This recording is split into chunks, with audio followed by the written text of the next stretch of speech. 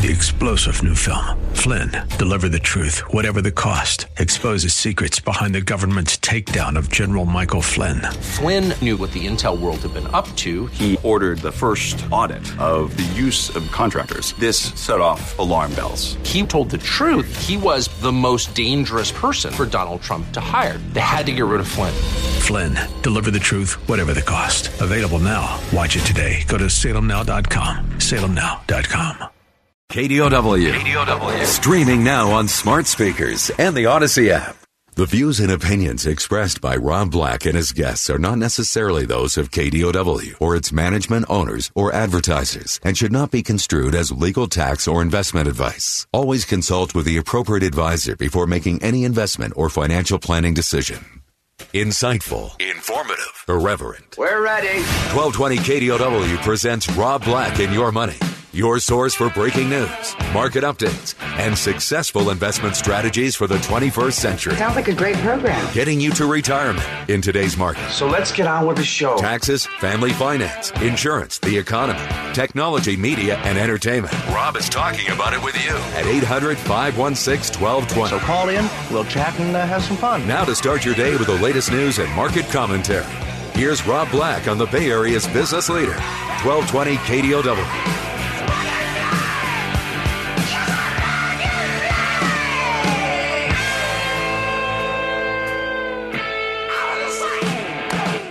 Welcome in, Rob Black and Your Money. I'm Rob Black, talking all things financial. When I talk all things financial, oftentimes I get people who have strong opinions. Stocks versus bonds, bonds versus real estate. And then you can get into all sorts of other ideas, like investing in baseball cards, Pokemon cards. There's a lot going on out there. Joining me now, CFP Chad Burton, to talk about the long-term fight.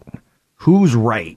Stocks versus bonds versus real estate. Because in the Bay Area, when I moved here, I found people loved real estate. And if I ever said anything slightly negative, like it's a liability, I'd get death threats, which is pretty insane. Chad, do you have an opinion? Stocks, bonds, real estate? The math is pretty simple, Rob. If the only way that real estate keeps up with or exceeds stocks over time is by a heck of a lot more risk and effort. Okay. It's pretty plain and simple, because if people truly analyze their returns, if they had a property and every time they had to do something to maintain that property, every time they paid taxes, every time they had to fix something, you see what I'm getting at? Yeah. It just reduces your actual return in the long run. If I could interrupt you for a second, there was a great New York Times article probably about 10 years ago that compared real estate for 40 years to the stock market for 40 years. And it's basically said if you start with $10,000 into a house in New York, San Francisco, LA, or Chicago, markets that have seen great appreciation, or $10,000 in the stock market, and you just let them run for 40 years, the stock market beat real estate by 4 times. Mm-hmm. Yep. But people won't believe that because of the leverage and other issues. Well, and it's because it's a tangible asset, right? So you can say, oh, my mom and dad paid $100,000 for this house. It's selling for $1.3 million, right? Okay, well, your dad must be ghetto. My dad's got a $2 million house on $10,000. But I'm kidding. Go ahead. Yeah, no, I get. But they think of that massive amount of appreciation. But how many times was that home remodeled? How many times did something break and the water heater, whatever it may be, right? So to maintain it all. Yeah, absolutely. And while I still love real estate, I still own investment properties, right? Because my plan, right now, I don't see bonds returning to a point where I can consider them as a huge amount of income, right? I still have a little bit of bonds in my portfolio. I'm under 50, so I don't need a lot of bonds in my portfolio, but I have a little bit in my 401k for when markets correct. They tend to go up, and then I can sell those and buy more stocks, just a part of rebalancing. Mm-hmm. And you need more of that as you get closer and closer to retirement. So you have something to either sell and live off of or sell and buy on the cheap when the market corrects. So they're still a very important part of a portfolio. Don't get me wrong. They're just not producing 5 to 6% income like they used to. It's more like 2.5 to 3.5, maybe 4 on a long-term bond, if that's somewhat safe. Do you think bonds will have their day again when they're more like 5, 6%? Yeah, I mean, it's going to take a while, though, because even though rates are too low right now and they need to go up a bit because we're starting to see the signs of inflation, there's so much freaking debt in this country that the government can't afford the rates to go back up to where it were. They have to get this debt in control. Well said. It's a problem. So because of currency issues, you can't let the dollar, if interest rates here go up too high, then all this money from overseas piles into the dollar becomes too strong. And then the U.S. doesn't want that because then people don't buy our goods and services, mostly our services, right? Because let's produce it. We're a service-based economy. And so our economy can slow down. So there's this whole game of currencies and interest rates and things like that. So no, I don't see it going back up to where it was pre-Great Recession in 2006 anytime soon. But I do see them going a little bit higher. My personal plan because I love what I do, but I just want to get to the point where I know the income from my real estate and the dividends from my stocks are enough for me to live off of, and I'm happy. That way I don't have to ever worry about selling anything. I can just live off my dividends from my stocks, which tend to go up if you're buying dividend achiever stocks. And real estate, which tends to go up because you're supposed to increase your rents every year to keep up with inflation. Let's talk about that, because I think it's a big Bay Area problem. It's a big problem for people who have real estate, who are in love with real estate. They put a renter in, and it's $1 million home or $2 million home. It's $1 million home, and they're not getting 2 to 3% returns. So if you're getting that much return on real estate after a giant price appreciation, that is a waste of money, in my opinion. Would you sell? I would definitely look for under. Okay. Yeah, I mean, if I'm in the Bay Area and I've got something that once I pay my taxes and property manager and all that stuff, my net income is like 2 or 3%. I'm looking for a 1031 exchange opportunity outside of the Bay Area somewhere else, but it's expensive everywhere right now. I was telling people to go into the Northwest, but you could easily get 6% plus for a while. And now it's under 4% because prices have gone up so far. So someone's going to have to give somewhere, right? Either it's not like rents can go up because the people that are renting haven't had the wage increases. Yeah. But interest rates will go up and prices will get pushed down. I've heard some more bad news for renters recently is that potential home buyers are saying they're giving up and they're saying, well, let's just rent. So the forever renters are now competing with the people who want it to buy and leave the renting area to create more supply for the renters. It's frustrating, right? But at the same time, you're looking for rate of returns that are realistic and can keep up with markets and keep up with inflation. Yeah. And I think the idea is the first thing you do is if I bought this thing for all cash, this home for all cash, and just pretend you do that, and it's easier math. And you rent it out for a certain amount, and then you set aside a certain amount, usually 1 or 2% for maintenance that will ebb and flow. You might not have any maintenance for 2 or 3 years, and all of a sudden you got to replace something major. Yep. And then you set aside some property manager fees, because I'm not getting the call when the plumbing's down. I'm not doing the credit checks. I'm not doing the lease agreements and all that crap. And then you set the insurance taxes, all that kind of stuff.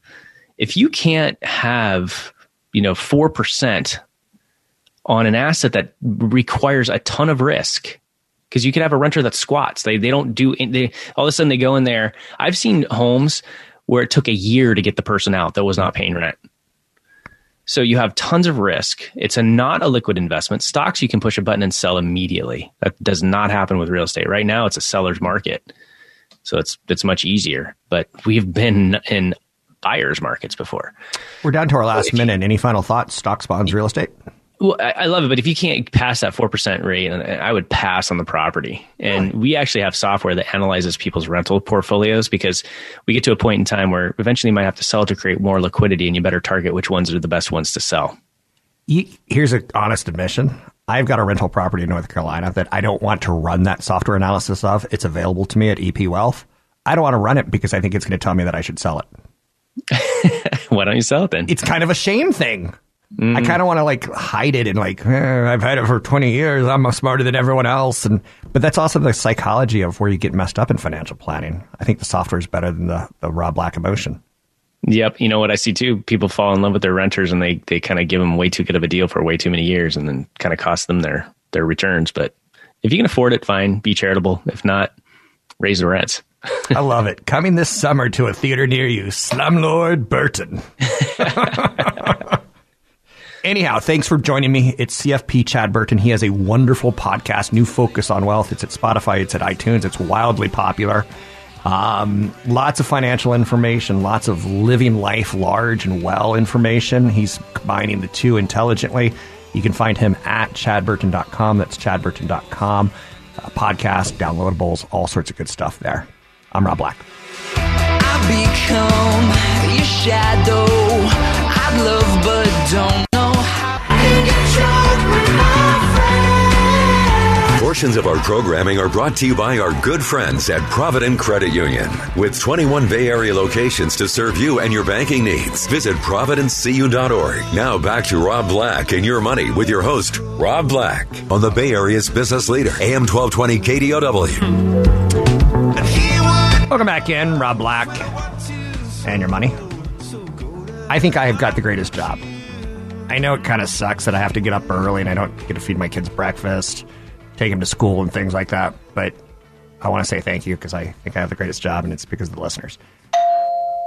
Joining me now, CFP Chad Burton, certified financial planner with EP Wealth. He and I have worked together for 25 years or so, roughly, and it's continuing on strong. Quick question for you, Chad. This is going to sound kind of odd, right?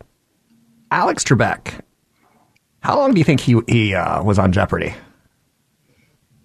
Oh my gosh, 20 years? 36 years. 36 years? Wow. Pat Sajak, how long do you think he's been on Wheel of Fortune? I think that's longer. 38 years.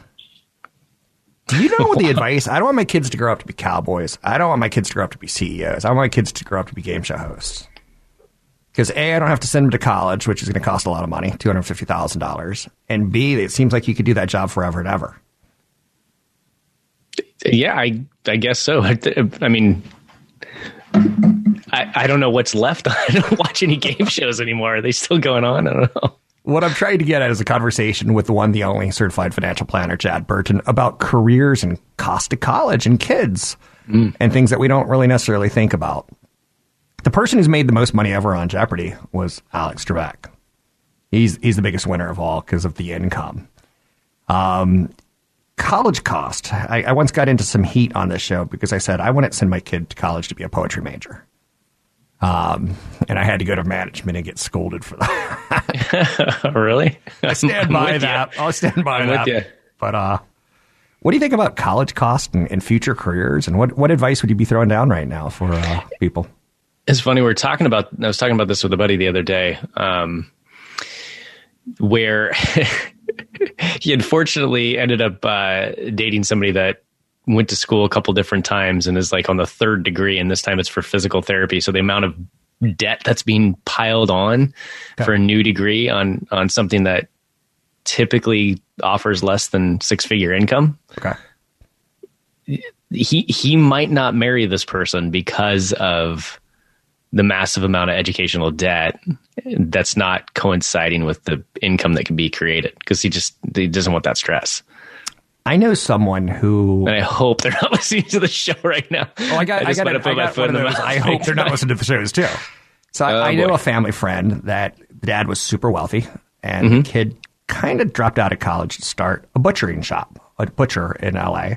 That didn't work out, so he got into ice cream. That didn't work out, so he got into another thing. And eventually his wife left him because it was clear that he was never going to have a career, and that he was kind of one of those forever dreamers. And he spent his daddy's money, ultimately, for lack of a better phrase, trying to figure out career. And again, we have kids. We want to push them in the right direction. So I think that's the purpose of this segment. Yeah, and it's the first thing that you need to do is put your retirement first, because like I said, well said. I've said before, it's easy to borrow money to get through your education and then find ways to pay it back. You cannot borrow your way through retirement. You know what I mean? You're either working longer or you're, selling your home and living in a single room apartment or something like that at some point. You don't want to put yourself in that situation. And I get these calls all the time, especially from single moms that they start making some money and they're like, okay, and I want to save for my kids' college. I'm like, first of all, that'd be the worst thing you can do, because what you save outside of your retirement accounts or your home is eligible for the expected family contribution by saving money in your kid's name. you can screw up their financial aid. So you've got, and we actually have really great software at EP Wealth. We have a guy, Mike Ramirez, that's amazing at educational planning and helping find scholarships, grants, loans, comparing different loan options and things like that. There's a lot of things you can do out there. That's good news, seeing that my kid's going into 7th grade soon. Yeah, I would, if my kid wanted to go get a degree in poetry without a solid plan that I want to be a professor at a certain university or something like that, I'm not paying. You go ahead and take your loans all you want for that one. You know what the crazy thing about professors is tenure. That's a system we need to end. Yeah. Where you get to stay in a job forever and ever if you get published 45 times. And the only people who are buying these publications are other tenured professors. And then you get to go exactly. Then you get to go in and shake up the world at the education at the school. And you're 80 years old and you're trying to fight for relevance. Tenure has to end.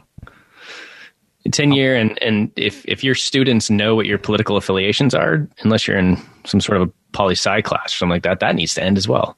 Why do you say that? Because you should be teaching. You shouldn't be. You shouldn't be pushing your belief systems on kids. They need to figure that out themselves. That went right over my head. So I'm looking at a picture of Vanna White right now. So she's been working for 38 years. Still looking good. She's either had a good surgeon or good genes. So I bet her and Pat just wait for those times when somebody just says, they look at the missing letters and they say something completely vulgar instead of guessing the right word. It's just, there's all sorts of memes on Jeopardy, or not Jeopardy, Price is Right, whatever it is. There's a great episode of By Your Vowels. There's a great episode of Family Guy where the dad is on Jeopardy, and the clue is in space GGER, and he said the word you can't say, and the answer was nagger, someone who nags too much. Yeah, that's the show where the whole family was shunned, and it's. Would you go on Wheel of Fortune? Would I? Yeah. Okay. See, I'm more of a Price is Right kind of guy. I'd do them all. I think it'd be all fun. So I would not go on Let's Make a Deal because I'm not dressing up stupid. I'm sorry. I'm not going to do that one. Yeah, I don't get that show. So we got under a minute. Last thoughts on 529 plan, saving for college. Anything that we need to know? Yeah, have your retirement on track first. And then when you set a target for how much money you're going to save for your kids' college, I used to say save about 85% in, don't fully fund education with a 529 plan, because let's say you get to college age and all of a sudden there's grants, loans, and everything else. I'm lowering that to 75% going forward because of some of the great software and capabilities and potential that there might be, some loan forgiveness for colleges and things like that. So you need to set a target. You need to be aware of how much the college that you want your kid to go to costs, and then set a target to only save maybe about 75% of that number. I kind of like the way you're working this into financial modules and the math of it all, because, again, I'm not a financial planner, and that's big picture kind of stuff. What do you think about the website Saving for College? Have you ever looked at it? It's run by Bankrate.com, and it kind of teaches people about 529 plans and various plans that are out there. Oh, Saving for College. I didn't even realize that they were owned by Bankrate as well. It's a great site. I mean, you can look at 529 plans and that, and collegeboard.com. That's where you can kind of get help with financial aid situations and getting educated on it, and expected family contributions, and things like, okay, if the grandparents are going to help, maybe that's best to help in the last year versus the first year because of financial aid calculations. It's a whole realm of financial planning. Is educational planning. College is a big expense. Thank you very much. It's CFP Chad Burton. You can find him online at chadburton.com. I'm Rob Black. To the world you want to live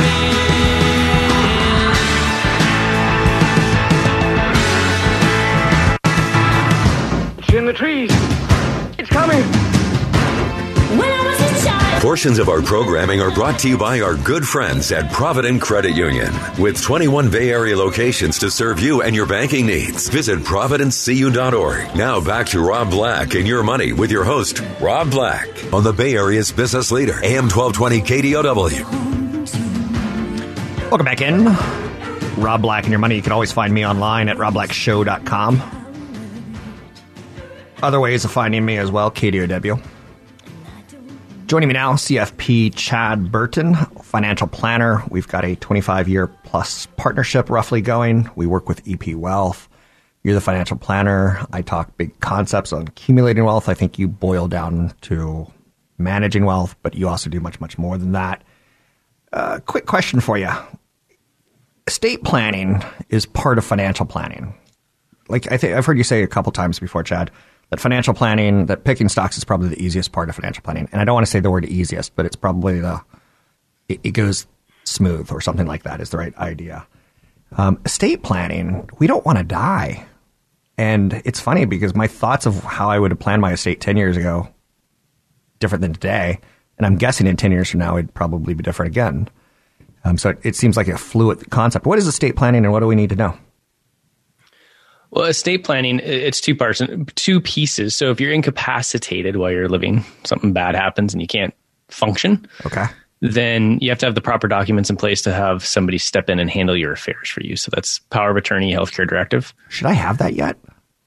Yeah. I mean, if you go to an attorney and you get a basic package, in California, you're going to get a trust, okay, a will, a healthcare directive, power of attorney at a minimum. You'll have all those documents. And roughly 50 is the right age to be doing that or earlier? No. I mean, as soon as you have assets in California or kids, that's when you need to have a minimum of a will, right? Because the will, he says, okay, if something happens and I die, who's going to take care of my kids? And then if I have life insurance and other assets, who's going to take care of the money? It doesn't have to be the same person. But that's some of the that issue right there, the kids and the money. That's what delays most people from going in and getting the documents done because they don't know. It's hard. I'll be honest. I like my sister, but I don't like her husband, or I like my brother, but I don't like the wife. You know, so it's all sorts of things go through people's heads. It's interesting that you say that because that hits home, and I'm sure a lot of our listeners right now are going, "That hits home for me too." Yeah. How do you get over that? Because I don't want to even do estate planning because I don't like going to attorneys. Yeah, I mean, that's the toughest thing is that if you have young kids, getting over who would take care of them, something change. You eventually got to get something down so you can get the documents in place. Yeah, but you can change it. So if you have a living trust, it's a revocable living trust, so you can amend it all the time. I mean, we tend to do amendments to these things every 2 years or so. Okay, whether it's either changing tax law or family dynamics change. Right. So you do kids become 18, kids graduate, kids get married. So all of a sudden, okay, this kid where we didn't know how they were going to handle money when they're younger. Now we know they're good with money. So we don't have to tie up the money as much. If I pass away, they can get it outright instead of having it tied up in a trust for years and years. So the documents are very amendable. You should be meeting with your attorney every couple of years. It's fascinating that you bring this up because it just brought back memories. And I'm sure this is going to happen for a lot of people. When I first got married and had kids, I wanted to, like, where are the kids going to go if we die in a plane? Let's go to Mexico. Let's keep our marriage happy, but let's get an estate plan going. And she wanted the kids to go to her sister, and I didn't really like the brother-in-law. Like, just loser. Again, hopefully they're not listening right now. Guy still doesn't have a job after 8 years. How do you not have a job living in L.A. for 8 years? I don't know. But I didn't want my kids going to him. You heard of Uber Eats, bro? It's beneath him. He won't. Doesn't sound like it to me. I hear you. But I didn't want the kids going there. I wanted him. We fought about it, and we didn't get a divorce. But it was stressful. And then we both looked at our neighbor, and we go, "You've got 2 beautiful kids. Would you do it?" And it was in our community, and it made more sense, and it felt more right. Now, again, some people are going to hate that idea. Kids being raised by neighbors, but it could be kids being raised by your wolves. Church. Wolves is a fine one too. Were you raised by wolves? I was, yes.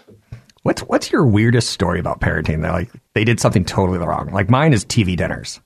I think we had way too many TV dinners. We had way too many just crap frozen food. Don't get me started. Okay. My mom was married 3 times, and I moved 14 times by the time I was 16. So let's just say I've been buying my own school clothes since I was 9 years old with a paper route. Good for you. So but my mom is amazing, by the way. It's just that we just never had money, and she had bad luck with guys. I dated a girl who, and this is devolving very quickly, but her stepfather, so her mom got divorced, remarried. The mom doted on him. And like, she would be like, he gets 2 servings before anyone gets 1. And people become bitter about that step parent and nuclear family kind of situation. How does that come into estate planning, in your opinion? Because, that's really important. Okay. And, having been through it myself, where a second marriage, the kids never, ever, ever like the spouse. It just ruined the marriage, right? That's, family dynamics are huge. I mean, it's a, will this thing survive or not? It has to do with kids and everything else. But then let's say, okay, fine, you're empty nesters, and then people get married later in life, and then all of a sudden you have 2 people with kids from previous marriage, and you love each other a lot, but you've built this wealth already. Mm-hmm. And people have to realize, okay, I'm married, and it's the second marriage, third marriage, whatever it may be, and I've got all these assets. So number 1, was there a prenup? Hopefully there is, right? Number 2, how do you protect your kids? Because what if you died, everything goes to your current spouse, but then they get remarried, and that person has their own set of children. And all of a sudden, money that was supposed to be divided between your 2 or 3 kids is now being divided among 9 to 12 kids. Wow. You know what I mean? So the estate planning is very important on those second, third marriages. I've got a real story. And again, hopefully they're not listening. They're not clients or anything like that, so don't worry. But her name's Kelly. She went to Yale, Stanford kind of person, high education. Her and her brother were expecting to inherit a lot of money from their mom and dad. Last second, the dad gets divorced. Now she's like 45 years old, Kelly. Parents get divorced. Dad remarries a younger woman.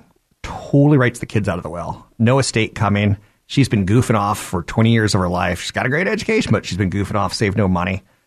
And she went from living in the Los Gatos Hills to living in Phoenix with her mom. It just blew up. Yep. Yeah. So the kids thought they were on track for a lot of money, and the dad went with a younger wife. Everyone was written out. I think they got like a courtesy $100,000. Gee, thanks, right? But it was supposed to be like $40 million. I'll take $100,000 if anyone wants to leave it to me in their estate. Yeah, really, that's a nice courtesy, but not when it's $40 million. But yeah, and there's such easy ways to do it. Like if you're in that situation, you're remarried, and you're like, okay, well, I love this person, so if I happen to pass away early, I want to make sure that they're taken care of. They have enough income to support the lifestyle. Maybe they can even stay in this house until they die or want to sell it, but then it goes to my kids. Okay. There's specific types of trusts that you can use to do that. Would you do that? Would you get complicated with your trusts and set up like, if I die, like for instance, let's use me and my wife. If she dies, we could have a trust that says it all goes to the kids. It doesn't go to the second wife or things like that. Would you put stipulations in? Well, most trusts are like that. So okay. When you go through the process, you learn about these things. And so when you have a living trust, let's say it's you and your wife, you have a living trust, and typically a minimum of 3 trusts are created for people that have a lot of assets. I didn't know that. When the first person dies, you have some money that goes into what's called a bypass or credit shelter trust to save estate taxes, to shelter the credit of the first person that died. Because we all have a certain amount of money that we can leave to our heirs without any estate tax. And so that amount right now is $11 million. You can put up to $11.5 million into this thing. So you could put enough into that trust, and the surviving spouse can take income from that to live, but she can't change the beneficiaries, Rob. That would then go to your kids. And then there's also the marital trust, which is if there's anything left over that after the bypass is funded, and you want to protect your half of your community property, that would go into that. Same thing, your wife could have income from that, but then she can't change the beneficiaries. That's 100% going to go to your kids when you pass away. What do you think whoever about, you say? What do you think about this dilemma? Or am I being a jerk? I've got one kid who's really, really sweet, and he's probably going to marry the first person that loves him. And I'm worried that she's going to get divorced after a year, realizing that he doesn't know how to pick up his towels.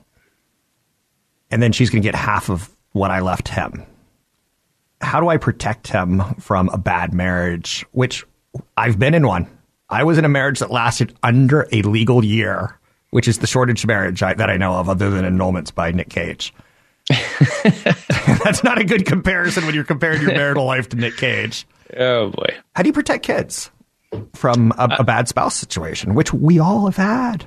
Yep. So what I talk to clients that have a lot of assets is when they leave money to kids, it gets left into a trust. Okay. And the problem is I think most attorneys have this thing where, okay, it goes into a trust, but when the kid's 25, they get a quarter, then 30, they get another quarter of it, 35, another quarter. But so by 40, everything's distributed into that person's name. And if they get married and they start commingling that with, homes and things like that they bought, because as soon as you get married, the money that you earn, your W-2 wages and earnings, forward growth on your retirement account, contributions and things like that, that's community property. And so as long as you keep property separate that you have going into a marriage or have that you inherit even while you're married, and you keep that very separate and you don't commingle it, that could be protected from divorce. So what I like to have happen is that typically a professional trustee in place until the kid's like 40, 45, somewhere around in there. And then they can actually become their own trustee.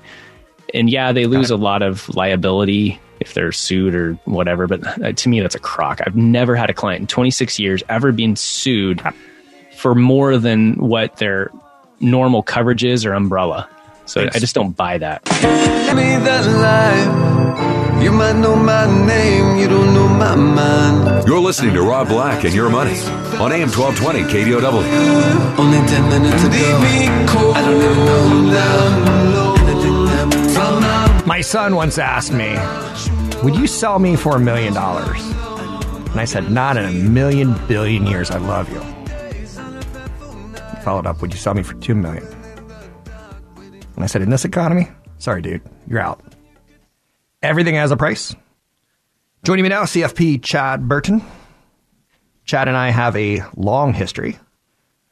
He's a certified financial planner. You can find him at chadburton.com. He does a podcast that's wonderful and filled with financial insights and nuggets, as well as some living well tips and hints. Chad, earn money, save money, invest money.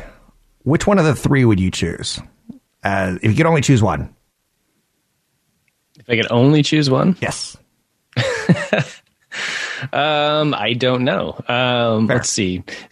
Save would probably be the last because I picture that just going into a savings account that earns hardly anything. I think more like coupons, saving money.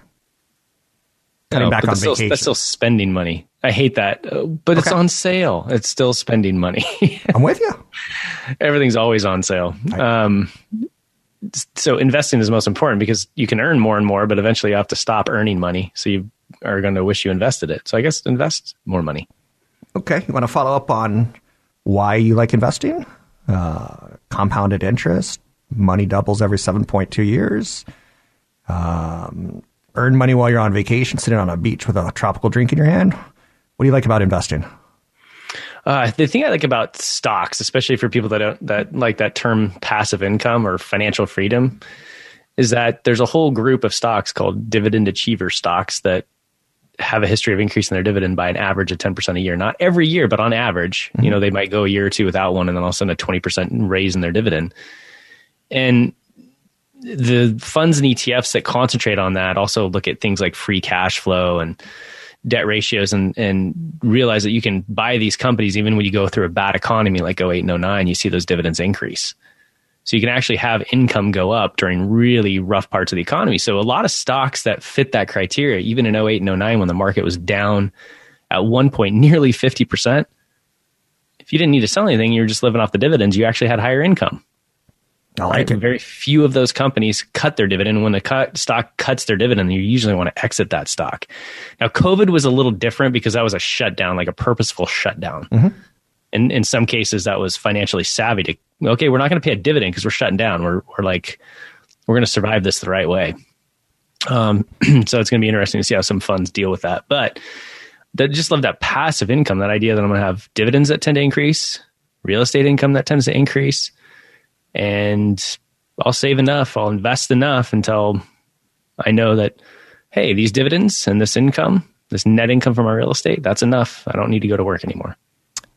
let me ask a little follow-up on the dividend achievers. When Bill and Melinda Gates announced their divorce, there was a headline that was pretty sensational. Melinda Gates now sipping off 200 million shares of Coca-Cola. And I kind of see Coca-Cola as a dividend achiever. Slowly but surely they grow. They increase their dividend a little bit here or there. I don't know if they are a dividend achiever. I'm just assuming for the sake of the story. But their dividend achievers tend to be great companies that we've known for 25 years because they have that track record of increasing their business. Do you like investing in great companies, or do you like investing in kind of like the up-and-coming Pelotons or the next new thing, for lack of a better word? Right. Well, yeah, I mean, first of all, eventually those really great companies are going to buy those companies that have something new. Yep. So you're going to end up with it anyway. Coke bought Body Armor. Yeah. Perfect. I mean, you're going to tend to have 30-40% of your portfolio in those large, well-known companies, but you need to have 10-15% for most people in the small cap space, which is where you find those innovators. Okay. So you're going to end up with that anyway if you have proper asset allocation, which is large cap, small cap, mid cap, international, emerging markets. So the small and mid space and the international emerging markets, that's where you're going to find those innovators typically. With that said, I find that dividend achievers are easy. You can go Google 25 dividend achievers ETFs, and you can find lists of companies that have that nice history of increasing their business, nice, a little bit more capital, a little bit more share with the shareholders. Does that take a little of the mystery away for people? And that's why they don't tend to own these blue chip names? Does the index take away? No. It is the fact that it's almost boring. Like when I heard Melinda Gates owns Coca-Cola, I'm like, boring. I thought she'd be owning some sort of artificial intelligence, cyberkinetic semiconductor chip that you could put in your head and control people. What's shocking to me about that is that I would figure that they're like, oh my gosh, soda is so bad for the population. It kills so many people every year. Why would I invest in that? That's what I would have expected out of Bill and Melinda. I don't get that one. But anyway, where was I going with that? I could take it a until different I lost direction. track. Here's a different direction on it. No one thought Bill and Melinda were going to get a divorce. And divorce is a financial process. It's a word you've used earlier. Process. What do you think about how we approach financial planning and processes, whether it's saving for our kids, not planning for divorce, but executing a divorce financially intelligently? Is that part of the financial planning job that you like, of helping people through these life events? Yep. I was just pulled into a divorce trial yesterday. Tell me, can you tell me, or is this not good for air? No, it's good for air. I mean, it was a second marriage, prenup was in place. And so it was very difficult tracking because a lot of things happened with different retirement accounts in terms of company purchases and rollovers and investing in private equity inside of it. So it's a lot of property tracing to match the prenup. And, one spouse didn't believe the other spouse in terms of what the values were. And they spent another $20,000 proving that the number was the number. And it was all based on trust. So in terms of what I learned from that, because we always talk to people about second marriages and prenups is when you're going into a marriage with assets, and how you can protect that, keep things separate. When it comes to retirement accounts and you want to lock that number in pre-marriage, it's like, okay, maybe I'll take what I already have in my 401k and put it into a brokerage link account. So if you have a Fidelity managed 401k or Schwab, they have brokerage link accounts, and you can hide that in there and have it managed. And it's not hiding, it's just separating it from the other fund choices so you can clearly know what was yours. Good stuff. At CFP Chad Burton, you can hear conversations like this, insights, much, much more with his podcast. You can find that at chadburton.com. It's New Focus on Wealth with Chad Burton. Lots of great downloadables at the website. Check it out. Do a little perusing. Talk to you soon.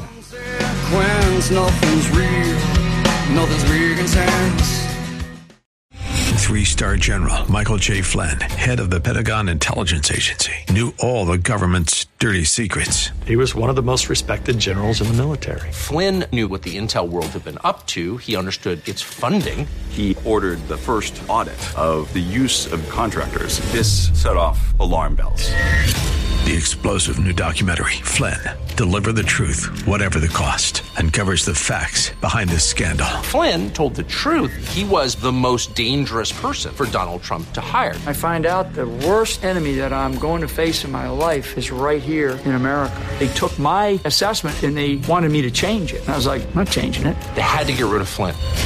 With in-depth interviews, archival footage, and never-before-seen personal records of the man behind the headlines. I just felt like I was drowning. Flynn, Deliver the Truth, Whatever the Cost. Available now. Watch it today. Go to salemnow.com. salemnow.com.